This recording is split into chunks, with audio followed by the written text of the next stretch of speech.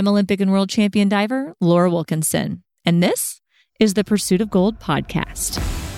Each week, we are unlocking the physical, mental, emotional, and spiritual tools that help athletes reach their biggest goals in sports. Imagine having Olympic-sized dreams, and in pursuit of those dreams, being able to eat, sleep, train, and live amongst athletes from all different sports with those very same dreams in a magical place called the Olympic Training Center. Now, I've visited the Olympic Training Center in Colorado Springs, and it's truly inspirational. Everywhere you turn, there are these reminders and lessons from those that have gone before you and achieved those very amazing things that you dream of achieving. Well, a visit's one thing, but today's guest, Gideon Massey, lived and trained there for many years on his journey from young aspiring athlete to two-time Olympian. Many consider Gideon's big breakout performance was when he claimed gold at the 2003 Pan American Games. He's regarded as one of the most successful American track cyclists with 20 national titles. In today's episode, Gideon walks us through his version of chess on bikes.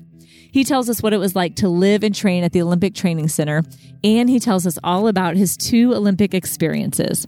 Gideon also opens up to us about how he considers himself a recovering Olympic athlete and the challenges that retiring and transitioning into a life outside of sport can bring.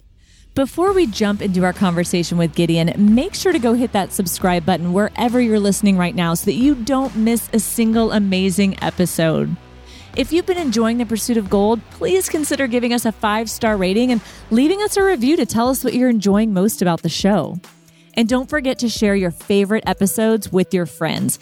Help us get the word out so that we can continue to encourage, inspire, provide helpful resources. And yes, your reviews and your sharing these episodes help us bring on these amazing guests.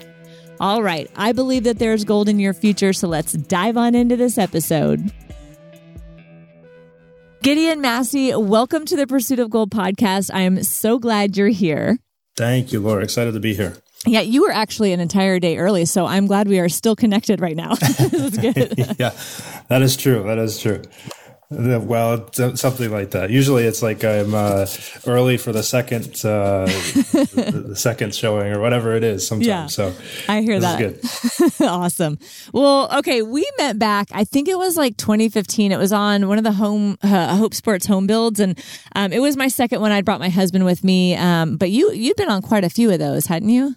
Yeah, I as a matter of fact, I think I might have been on the inaugural build. It was mostly, I don't recall if it was cyclist or if there was a mixture of athletes, but Olympic, Paralympic. But yeah, I've done a number of them, and since the first one, I was pretty hooked. Yeah, I know. It was a really cool thing, just bringing athletes together to build homes for the poor and impoverished. It was really cool, awesome experience, a good bonding experience for us too. I thought that was really, really neat. But we've been stalking you ever since. No, it's fun because that's part of the beauty of sport, and some of the opportunities we have too. It's just to kind of connect in those ways and then remain connected and to varying degrees. Yeah, definitely. Now, I love to talk to the guests that come on the show about how they found their way into their sport. Because some people find their sport really young. Some people try a bunch of stuff. We talked to Lauren Gibbs back in the early days. She didn't even find bobsled till she was 30. So how did you find your way into the cycling world? Yeah, I was one of those that began young, and I tell people 10 or 11 years old was when I first kind of started out on a bike, and my friends rode bikes before I did. So 10, 11, that's still young, but I had a number of friends that were capable and able to balance and do those things prior, well before me. But I started out very young on the velodrome. That's the venue that we race on, and got introduced to youth programs and developmental programs and so forth that helped me learn how to ride on the track and so forth. But the main catalyst, I think, was my dad. My parents were always very supportive, but my dad was an athlete, a pro athlete, but a recreational cyclist, and that's what got me going into the sport. Well, so was there just a velodrome by your house? Because I feel like that is not something that would even come into my mind, because it's not something, I've seen it at the Olympics, but I've never seen it anywhere else. Like, how do you happen to find a velodrome?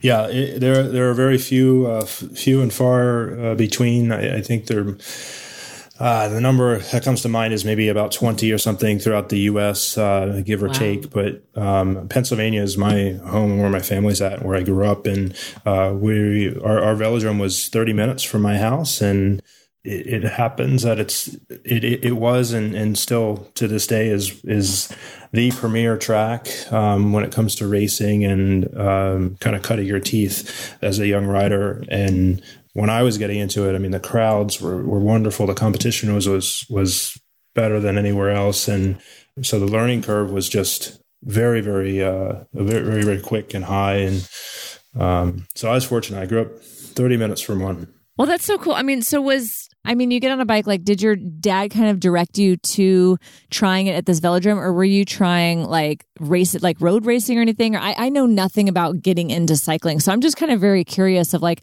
how you get into this, like, and how do you choose your specialization, I guess?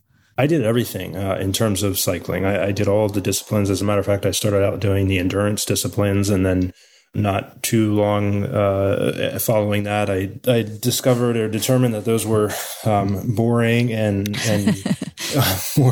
more suffering than I was comfortable with, and went to the sprint disciplines, and then discovered that there wasn't much of a difference, but the training requirements. So, but no, I was always, I had a good endurance, but I was also a pretty naturally good sprinter, and the sprint disciplines were more intriguing and just looked more fun and appealing to me. I dabbled between both the sprint and the endurance events and disciplines, but eventually decided that the sprint disciplines were going to be my focus and where I would put my time and energy. But the endurance aspects had helped me kind of shape my sprinting capabilities as well, and my training and so forth. So yeah, it just came down to what looked like more fun at the time at that age. Isn't it funny how that works? Then that just ends up being your thing. I love it. Well, because so it might be different for cycling. Because I mean, you see the guys in the Tour de France and they have like zero upper body. They're all legs, but they tend to me, they look like smaller people, but you're a pretty big guy. And I think of swimmers, and the sprinters tend to be taller and bigger. Is that kind of the same with cycling, or no? Yeah, absolutely. The road riders, the Tour de France riders they just put so many miles in on the bike, and they do so many varied type of courses where they're climbing, they're descending, they're flat stages. I mean, whatever it is. So they're very jacks of all trades, and the sport is just such that it requires them to not carry a lot of excess weight and pull it around with them. And for me, my disciplines, longest event for me was probably about a minute long. And I was, my goal is how strong can I get, and how efficiently can I move that mass through the air and across the boards of the track. And so it was advantageous for sprinters, specifically track sprinters, to be more muscular and just generally stronger, albeit we get such a diversity of shapes and sizes that are all capable of going very, very fast in our sport. So it's not the rule, but it's certainly the commonality. That's so cool. Well, tell me more about the velodrome, because as someone who's just been in the audience from television, it looks like you just fly over it so smooth. You make it look like it's so easy, but it's actually super steep, right? I mean, for me, this may be a stupid question, but like, how do you start and stop without falling over? Television doesn't do us justice, as with many sports. I mean, diving, I can't imagine if you were to go up there and some of the heights that you dive from, and even being on the springboards and stuff. So the track is usually, the standard is about 45 degree angle in the turns, which means if you tried to walk on it, you wouldn't be able to. You would slide right off the side. And the same goes for riding your bike. If you don't maintain a certain speed, base level speed, you will slide off the track and fall. And so it's designed to go fast. And there are some tracks that are more steep, and there are some that are less steep. And I say every track has its own character to it. So there's different distances of tracks and so forth. So everyone has a little bit of a nuance nuance to it, a little bit of a learning curve. And when it comes to starting and stopping, we're riding a fixed gear bicycle, so we cannot coast. We're constantly, if we're in motion, our feet are moving. So we control our speed by the banking of the track and manipulating our position on the track, as well as by either pedaling faster or harder or resisting the pedals to slow ourselves down. So we can't just slam on the brakes at any point in time, but we can speed up or slow down very abruptly if we use the track and the banking. Man, you really got to know that discipline. I mean, does that take a long time to learn, or was it pretty fast for you since you were young and you just picked it up, I'm guessing? Yeah, no, I think you learn pretty quickly. And as a youngster, you have very little fear of these things. And I didn't start right away on the steep track, the 45-degree track. The one in Pennsylvania is, I think, 28 or 32 degrees or something like that. So it's there was no concern or fear about sliding off the track. You could pretty much go as slow as you wanted and not have to worry about anything. And it's an outdoor track and different surface. It's a concrete surface versus a wood surface. So different things come into play. But as a youngster, learning the ropes on a track like that, which was much more forgiving. I don't know, if I was that age trying to learn to ride on a velodrome that's 45 degrees banking and, wood boards and so forth, if it would be a different experience for me. But it was a gradual progression, and I learned from some of the best. That's cool.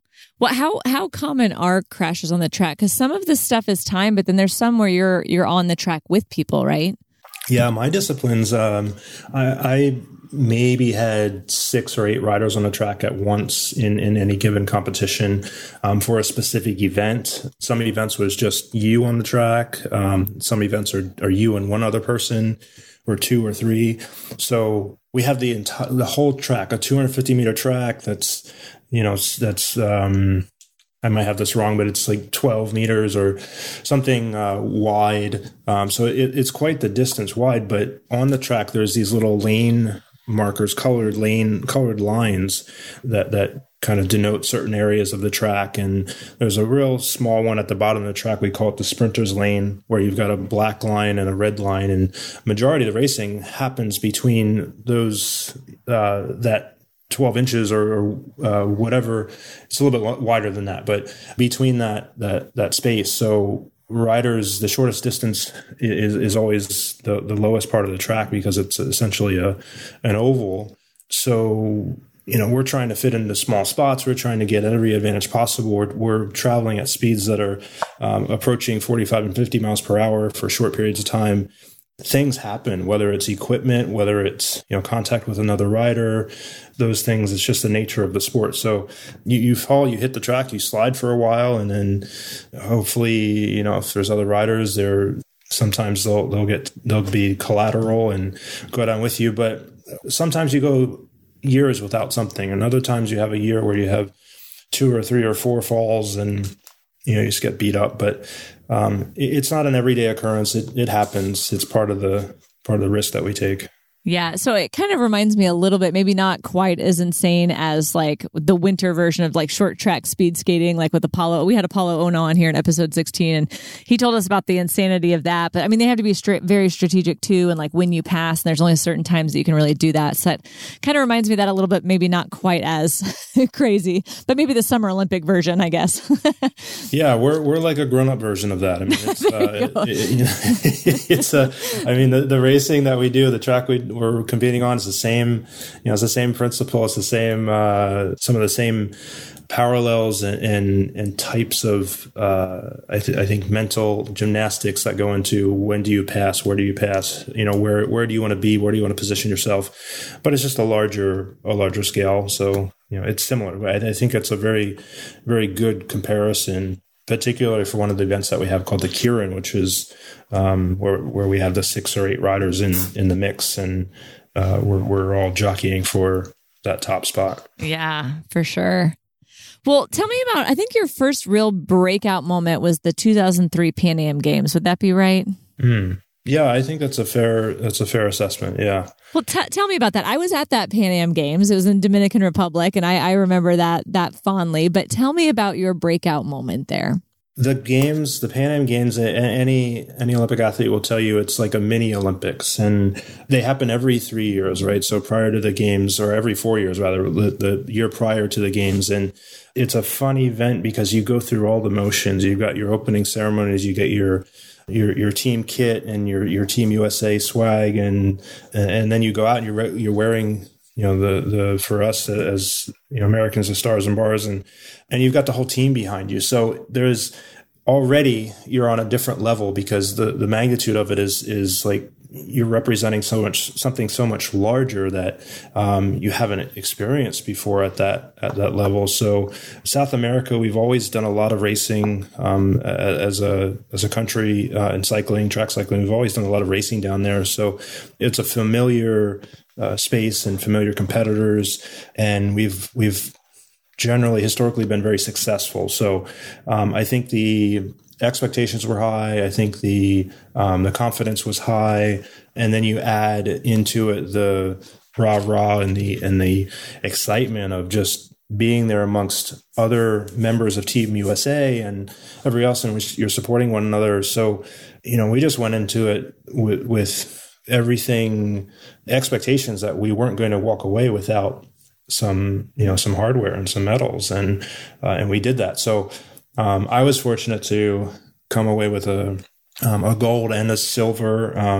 It was an athlete that I competed against that ultimately had got tested positive for a banned substance, and it bumped me up to a gold and silver. So originally I was silver and bronze, but that was like definitely a wow moment of, this is cool. I cannot wait to experience this on a whole nother level with the Olympics. And, you know, this is what we work so hard for, is moments like this to showcase and shine.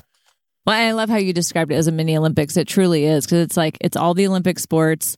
Like you said, opening ceremonies, we're all staying in a little village. You get the outfitting. It does feel very much like that. And it's really heavily promoted and stuff. And really exciting. That's really cool. You got your start there. I mean, that same year you moved to the Olympic Training Center in Colorado Springs, right? Did you go before the Pan Am Games or after? You know, I think I may have been there before, a year or two before, maybe. Actually, no, that's not true. I was there, I think 99 maybe, or 2000, right around there. I became a resident athlete, and yeah, so that was home base for me from that period for another, from then for about another 7 years or so after that. And, you know, you bring your, I mean, there again, like the training center is a whole nother conversation. Like that's an amazing family to be a part of, and you bring that along with you when you go to the games. And at this point, I'm young. I'm probably early 20s, and everything is new, and you're traveling to amazing places, and you got support behind you, and it's just a fun thing to be a part of. So.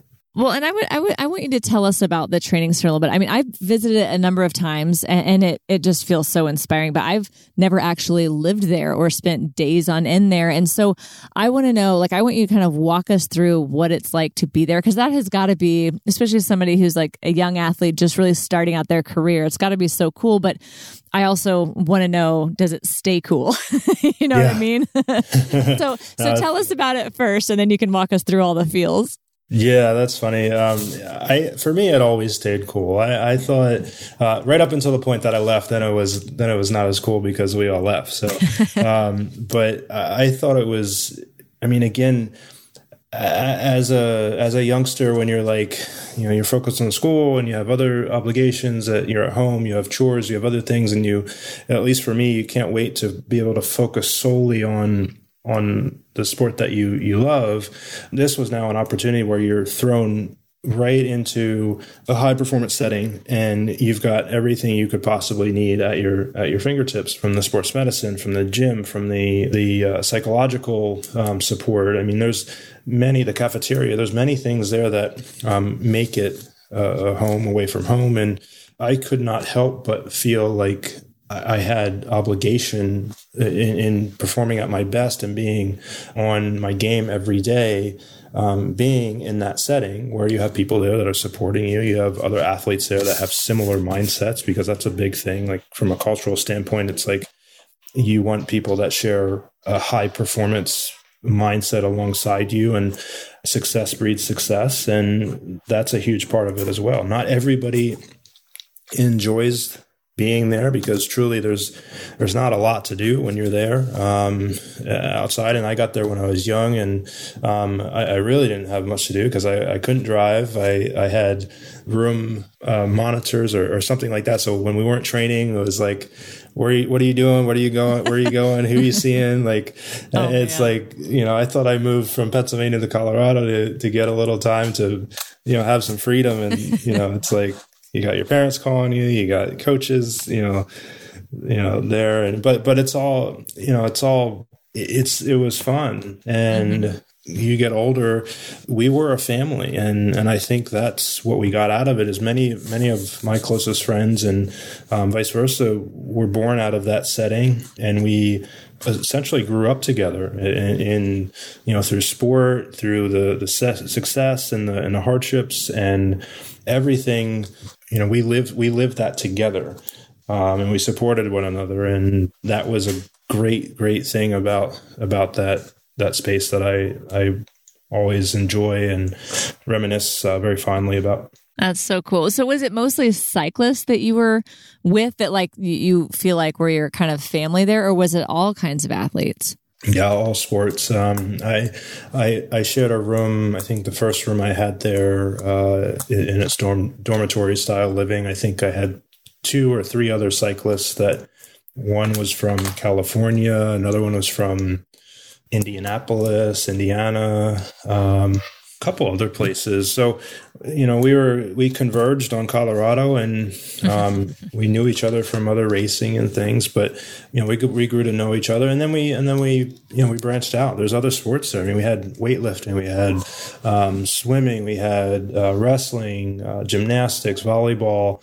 So many other sports, so speed skating. So we got to become friends with a lot of different people and hung out and trained together and did things together. And so it definitely wasn't just one sport palling around with each other. We supported everybody. I think that's one of the coolest parts about the training center, because it's not just, like you said, each sport. It's like the whole Olympic team, and hopeful is like coming in. It's really neat. Well, you made your first Olympic team that next year, 2004. So what was it like to realize that dream? Like, how was the Olympic experience for you? Once you get a taste of it, I always said there's nothing like it. You just want to go back. That was my experience. I ate it up, and I was fully bought into it. And my objective wasn't to go just to go. And, my objective was to go in and compete to the best of my ability and take full advantage of that experience. And my family was there, and they were able to experience that with me. So it was just a tremendous experience. Everything is brand new. So it's coming at you one thing after the next. And you're just wowed by all the stuff that is there at your disposal.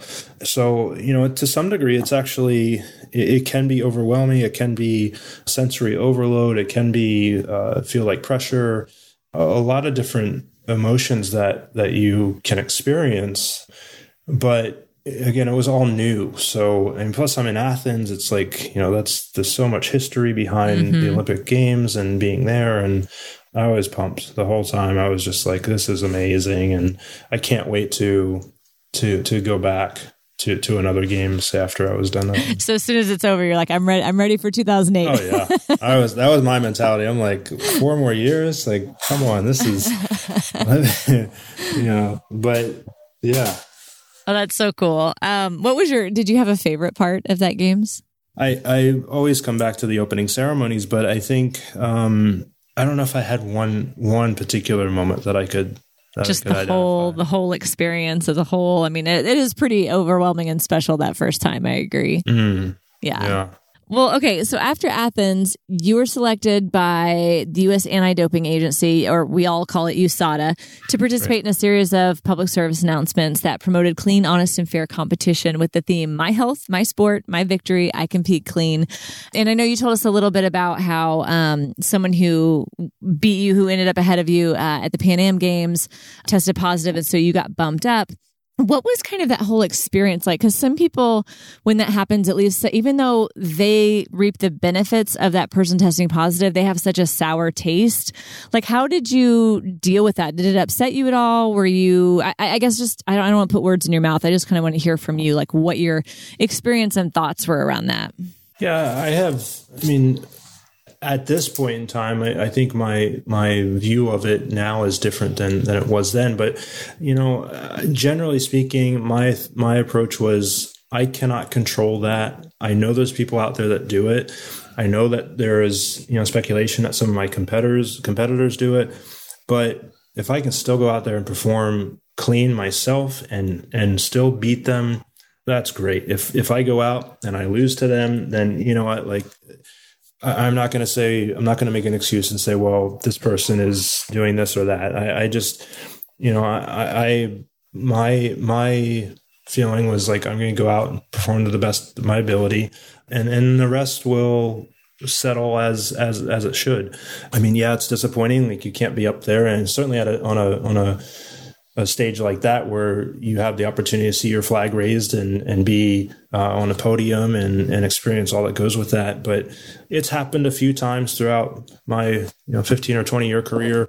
If it happened, every weekend, I'd probably feel like, yeah, this sucks. But, for the few times that it does, that's why we have people out there that are striving to keep people honest and test and so forth in our testing regimen. As I know you for our audience, it's like it's crazy. Like, you have to document where you're at every day, every hour of the day, and every day and week and month throughout the year. So, but it's what we sign up for. So I don't fault people for making that decision. To me, it's something where I feel like they've given up and they've determined, well, I can't get any better doing it right, so I'm going to take this avenue. And I feel bad for those people that choose to go that route. But it doesn't impact what I do and how I approach what I do.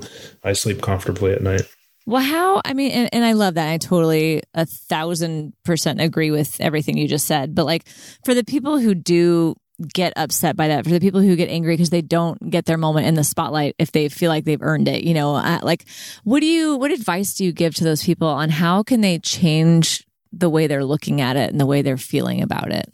Well, I don't think we can control every aspect of what we do. And certainly in competition, that's competition 101. It's like, control the things that you can control. And I think it's also about where we place the purpose in what we do. And I'm a Christian, and I sport is something that, my faith is hugely important to me. And I try to live that out through my competition, and so for me, it's like, yes, I am 100% committed to performing at my very best as an athlete, but what I am is insignificant to like the larger, the bigger picture and what God has created and set out for me and laid the path that He's laid for me. So, not everybody has that in their lives, and I can appreciate that makes it hard when all of your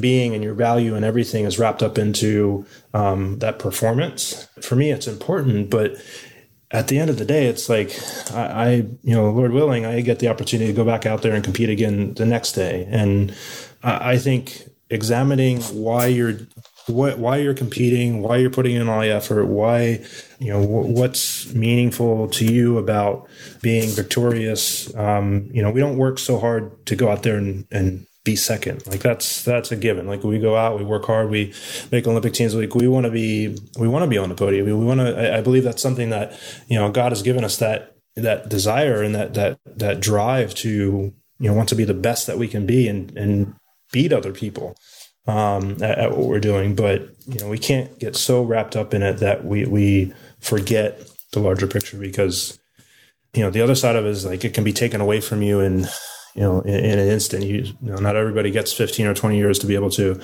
compete and do and travel and do the things that they love.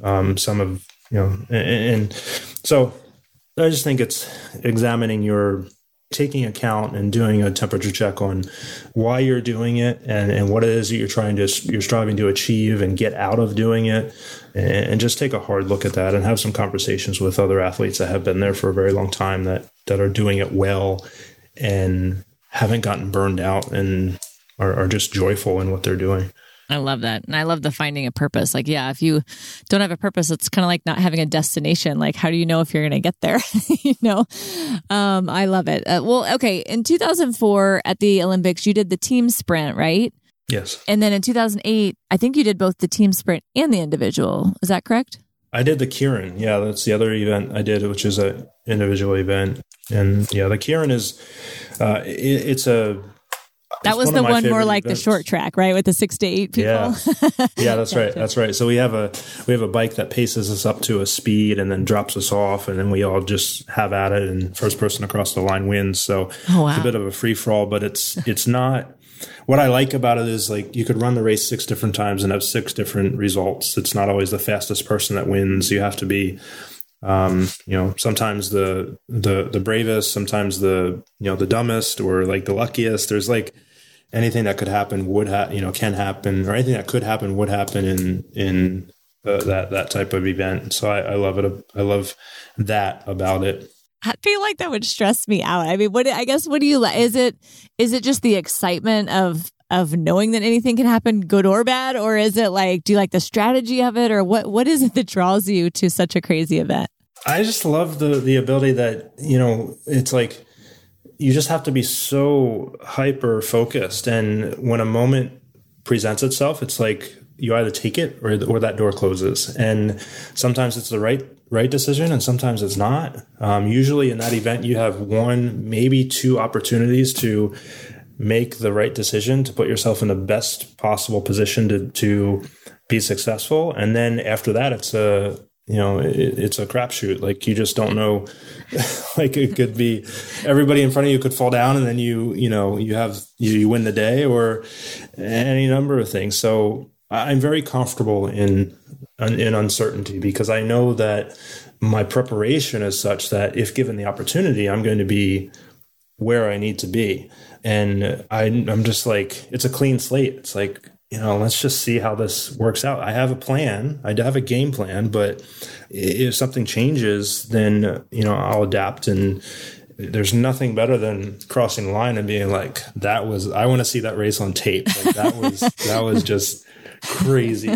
You're recounting it and replaying it in your mind, and, going through it all. And it's like, it's just fun. It's just a lot of fun. That's cool. Well, tell me, like, compare the team event versus these like crazy individual events. Like, what do you prefer more, or are there just different things that you like about each of them? The team event is almost, I think, less stressful. If stressful is the right word, because you have other people. I don't envy team sports, but when you have a team sports setting, and I know, you're an individual athlete as well, it's like everything is on you. Like, if you make it and it goes well, it's like, yes. If you don't, it's like, all fingers point back to you. And, right.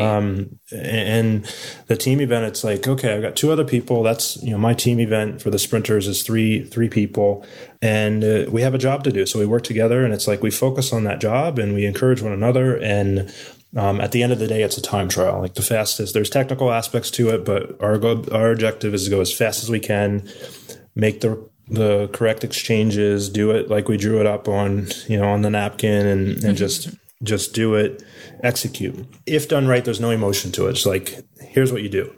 The other stuff, the individual stuff, it's like, it's chess on bikes. It's a, there's a chess on bikes. I like that. Yeah, it's like there's a posturing, there's a sense of intimidation, of confidence, and things that you just sense from the other athletes, or maybe you're the one that's putting out that feeling to your competitors, so that when you get on the line to compete against them, sometimes the race is already done. Sometimes it's like, to a level where you're like, well, geez, this guy just, I saw his last race, because we're all in the infield and we're all seeing the different races and so forth. So we see what happens.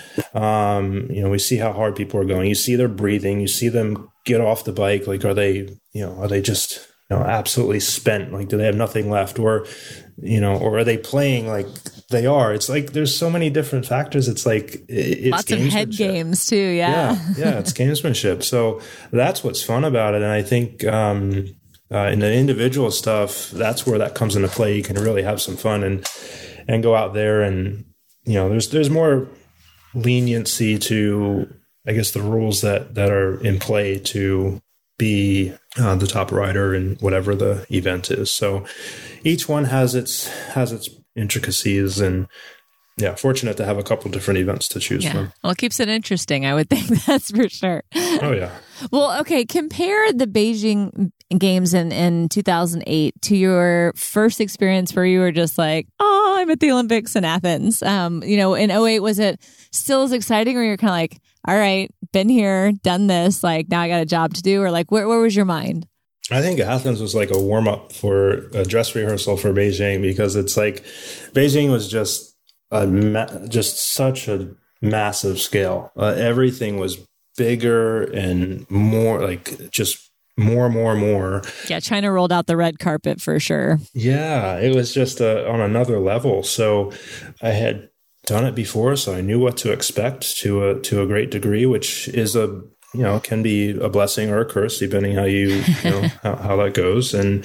But I was ready for it. I was excited. I was like I knew what to look forward to. I knew what to look, to expect. And yeah, it was kind of like follow me, I know where to go, what to do, like sort of thing. And I was just like, pretty stoked to be a part of it. The newness of it, I mean, that never went away. The new car smell, it was like, this is great. I'm excited to be here. Every games, leading up to it, it's like, well, I never had a sense like it was for sure going to happen. So that's another part of it too, is like in Beijing, I thought, if you had asked me 12 months before, I was like, I don't know, like it's going to be hard to make the team. I don't know if I'm going to make it. And so you end up doing it, and you're pumped to be there. And then again, there's no guarantee that you get to go back. So you want to experience it all and without taking away from what you're there to do.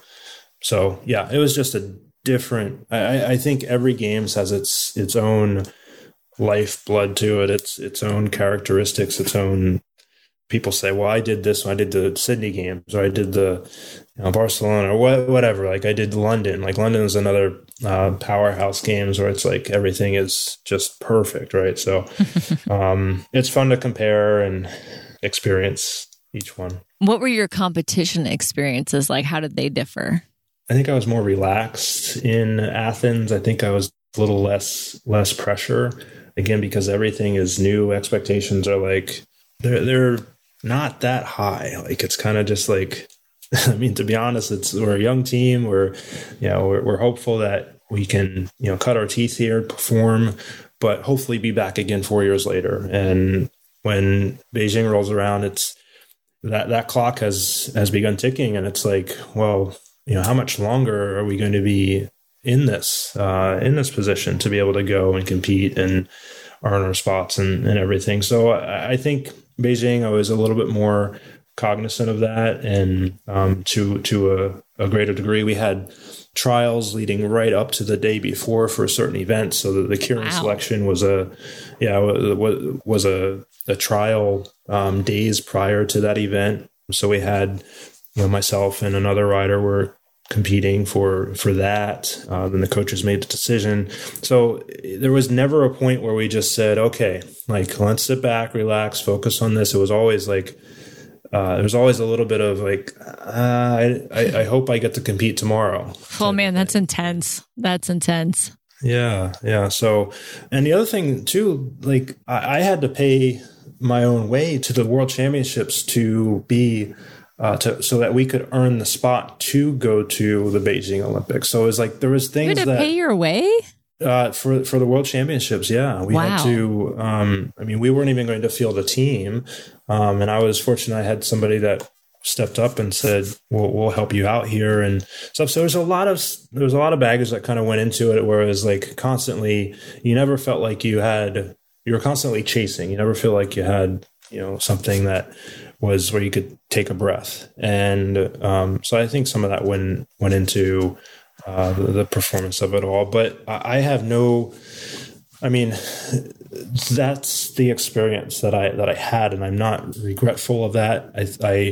I wouldn't say that if it was done differently, I would have performed better. I'm grateful for that time, and I the only, maybe regret is not having a chance to go back for a third time and, go to another Olympics and stuff. Because the more you learn and the more seasoned you become, the more you're like, okay, if I do this differently, or if I think about this aspect or focus on that, it's your maturation as an athlete. And yes, it's the cliche, the thing to say, but it's like, if I knew then what I know now type of thing. So the longer you can stay in the sport, the more you're able to kind of identify different things, the more the technology comes into play. And, as athletes, the longevity of the athlete, the health of the athlete, so many different things change over time. So it's just fun. I mean, I'll give you one example of, and this might only apply to people that understand cycling, but when we were first competing, my first junior world championships, the gears that we were riding, the gear ratios we were riding were compared to where we finished, and not even where they're at now, but where they finished, the gear ratios were probably like a full 15 or 20 inches larger, which means it would be the equivalent of being like, okay, I'm going to take my friend's road bike, which has the small chain ring and the big chain ring. I'm going to put it in the small chain ring and the smallest cog. Like, I'm going to climb a hill and I need every revolution possible. And then going to the biggest chain ring and the smallest cog, and if I went up a hill, I would fall over because I'm not strong enough to turn the pedals. Uh-huh. Like, that's the difference between the gears that we rode then and the gears that we rode starting to ride towards the end. It just changes. And so not even just you as an athlete, but yeah, like you said, the technology, the equipment, all of that stuff. Yeah. Yeah. So it's like, I can look back at it and say, well, it's not that I couldn't do that when I was younger. It's just that nobody thought about it, and it never crossed anybody's mind. So, but that's the nature of sport. That's so did you just get bit by the bug again, or like, I got to go back for that third time, or because you kept training for 2012? Yeah. And I came up a bit short. I was on a long team, and it came down to myself and I think two other riders. And unfortunately for me, there was another guy that was faster, and we only fielded one athlete for that games. That was London. I was disappointed, and that was a feeling that I had never experienced before, because 8 years, it's essentially 8 years of your life, if not 12 or longer, where you're in the midst of it and you're experiencing these things as a firsthand, like, you can touch it, taste it, smell it. And then you're like, okay, like, now you're completely removed from it. You're watching it on television. You're reading about it. You understand what everybody's going through and the emotions and the excitement and everything, and you're not a part of it. And that's hard. So how close to the games were you essentially cut off that list? They made the decision probably, I want to say 6 months out, something like that, because I do remember I still competed for a number of months after that at some different events. I just said, okay, well, I'm riding well, better than I ever have, but I don't have any place to use it. So I may as well just go and do some other competitions. And at that point I was like, I don't think I'm done, but I'm just going to treat it as, we're going to focus on these other races and we'll start it all over again. And you snagged your 20th national title then too, right? Yeah, I think that was along that same time period. Yeah. Well, so I just had to tell you, because I got stuck at 19 and I got second at the last two trying to get number 20. And so I don't know if I'll ever get to the elusive 20, but you are my inspiration because you hit the big 2-0. I'm really impressed by that. I love it. Yeah. That's hard. but so, I mean, you're sitting there watching it at home, London, and were you devastated? Was it just like didn't feel real, or were you kind of like, where was your head at that point? I mean, obviously disappointed, but like, how do you process that? It was hard. I mean, it was a moment where I was like, is this what it feels like to like, is this how much it meant to me to be there? And I actually had some, leading up to the games. And like I said before, there's never any, at least not for us, guarantee that we're going to be going. And I experienced that going into Beijing, and now here again and heading to London. I was like, you know what? I just don't know. Like, I don't know if I have enough to be that person that gets to line up and rep the USA in this sport. I mean, I was actually at the point where I was like, man, like, Lord, like, help me like dial this back a little. I don't want to care so much that it hurts this bad not to be a part of it. And that's what it felt like. So to be there watching from the outside, and that was very hard. I mean, do you feel like you kind of had to grieve that a little bit? Because I feel like people have trouble processing stuff like that. I mean, obviously it's like everything you're working toward and you put all this into it, and then to not get it, it's very devastating because you feel like that's everything. And so I think it's really important for people to like grieve that. I mean, it's a loss. It's almost like losing a family member or something. It's a loss of a dream and something that you were holding so close to your heart for so long. Like, do you feel like you experienced that at all? To a degree, but I don't think sometimes it's hard to recognize that feeling. Sometimes, I mean, athletes are stubborn, athletes are liars. And I say that because like we're constantly telling ourselves everything's fine. Like everything's going to be okay. My body's fine. My head's fine. There's the next thing. So we're pretty good at masking what is maybe driving us, or what is maybe like holding us back, or whatever it might be. So I think I dealt with it for a long time. And I think that even when I stopped, even when I chose to after London, I competed for a little bit longer, but then I stopped. I wasn't ready to be done. There's a very, very small group of people that go into it and do the storybook ending, like, this is my last Olympics. I'm going to give it everything I have. I'm going to leave my shoes out there, and then I'm going to walk away and everything's going to be fine. Like, that is not the typical pathway. And even for people that do say, like, that's it, I'm over it, like, I was ready to be done, I still think there's some baggage that goes along with it that, needs to be addressed, because this isn't a hobby for many, many people. This is like all in, the sacrifices, the monetary sacrifices, the physical, the mental, the familial.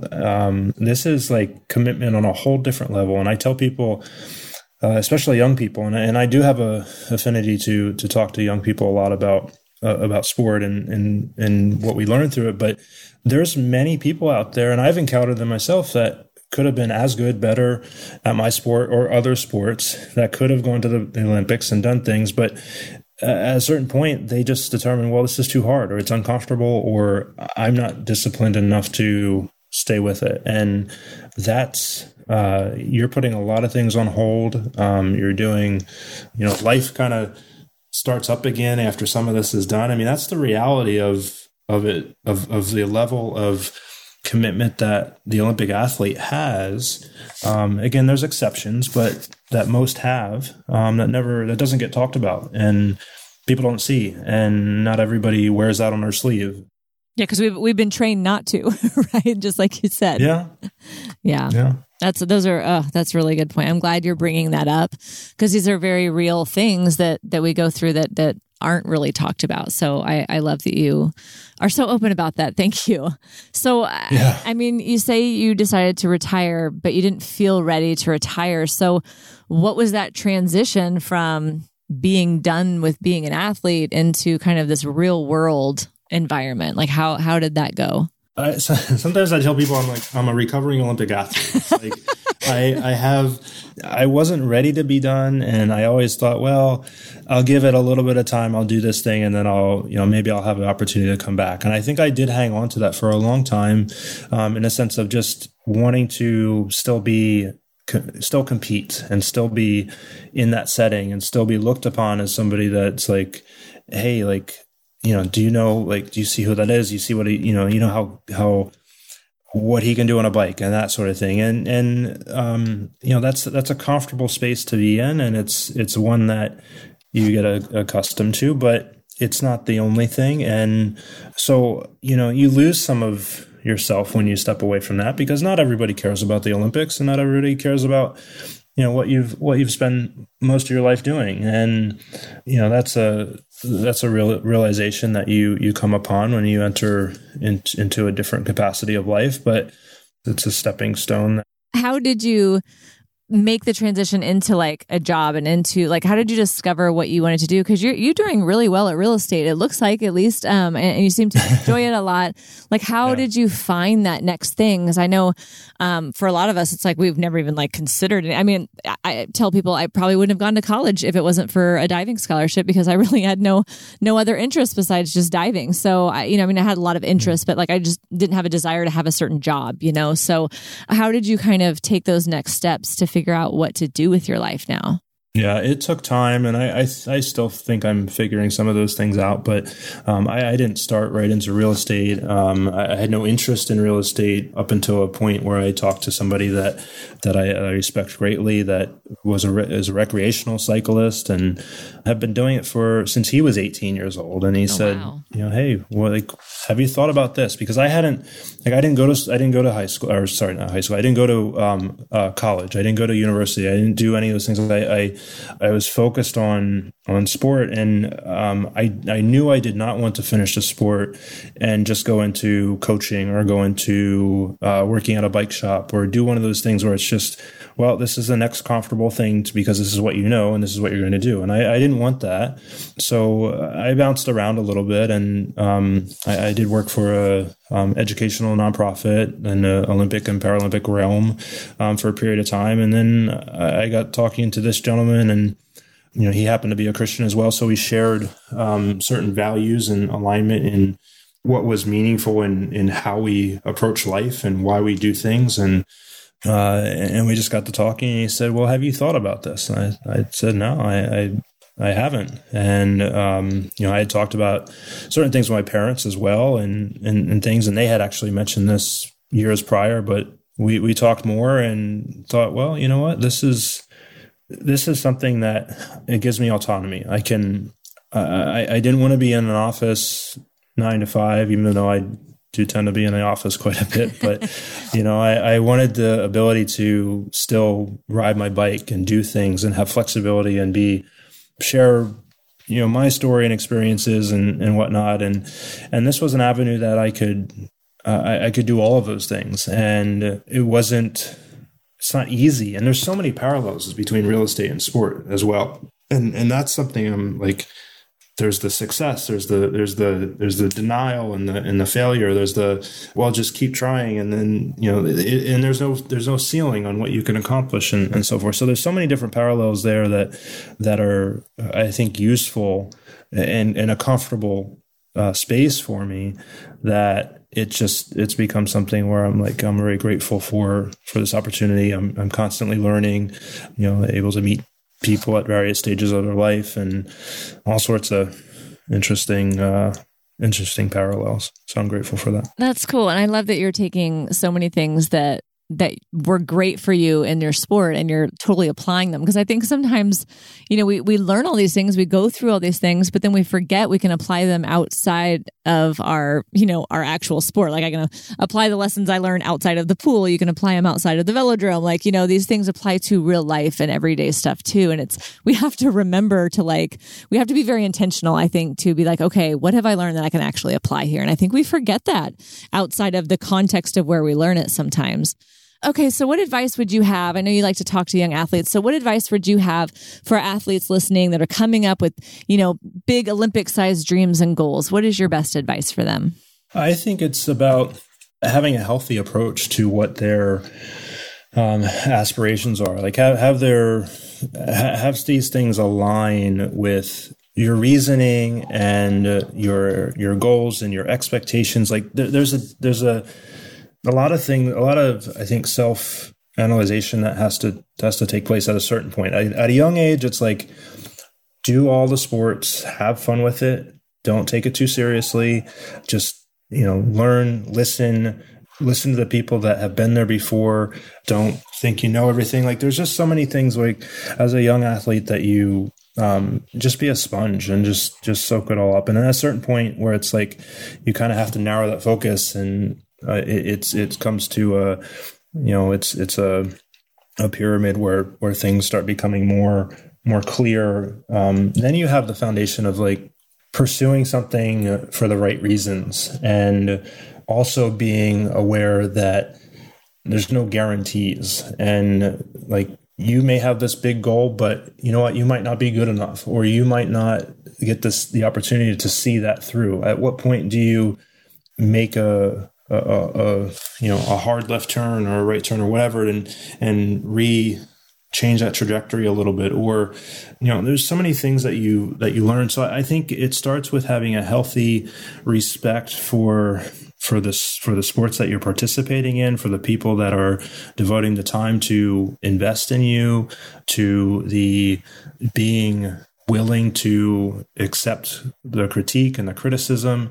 And the worst possible thing is like if you go out there and you win everything, like to have experience failure and experience like the heartache that can come with losing and still sticking with it. Like those are valuable lessons. And our youth needs to understand that these are things that you can take and attribute them to other areas of life. But there has to be a foundation there to build off of. And that doesn't come over the period of a few weeks of being in a league or whatever. It just takes time. So, you have to be committed to it at early stages, keep it fun. And then it continues to be fun as you get older, because that's what you made it to be. And that's good. I totally like that. Because we're in such an instant gratification culture. We just want to touch a button and everything happens right now. But like, especially in sport,